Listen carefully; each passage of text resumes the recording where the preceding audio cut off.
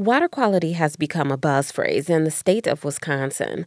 When Governor Evers came into office, he dubbed 2019 the Year of Clean Drinking Water. Independently, a legislative task force was created to gather information from different regions of the state in order to come up with policy recommendations. Thursday, the group stopped in Racine.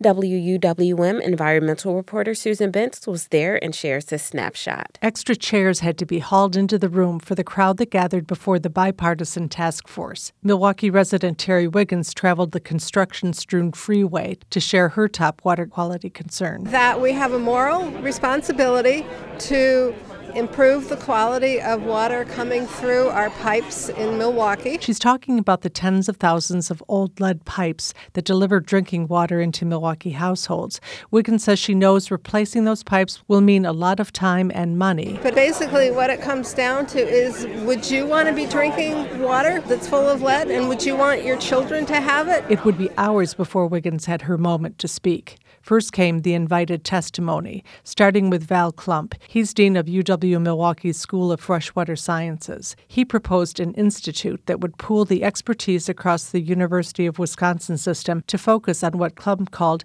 10 grand water challenges. Unfortunately, we're not going to solve some of these problems overnight. I mean, these are decades in the making. And unfortunately, some of them will be a long time in solution. There's just no getting around that.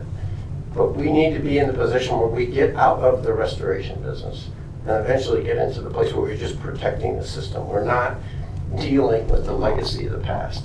And the only way we can do that is to science our way out of this. Tom Greil wants to be part of the solution. After nearly 50 years of farming in the town of Waterford, he helped form the Racine County Watershed Protection Committee. Accomplished by that ecosystem of the soil, the plants, the water, the air. And when you put it in simple terms and inform the producers how it will benefit them, we're hoping as this thing builds, everybody will not only agree with it, but find ways to implement it. Greil says State Department of Agriculture funds fuel conversations among farmers. He's hoping legislators will find ways to bring more people to the table.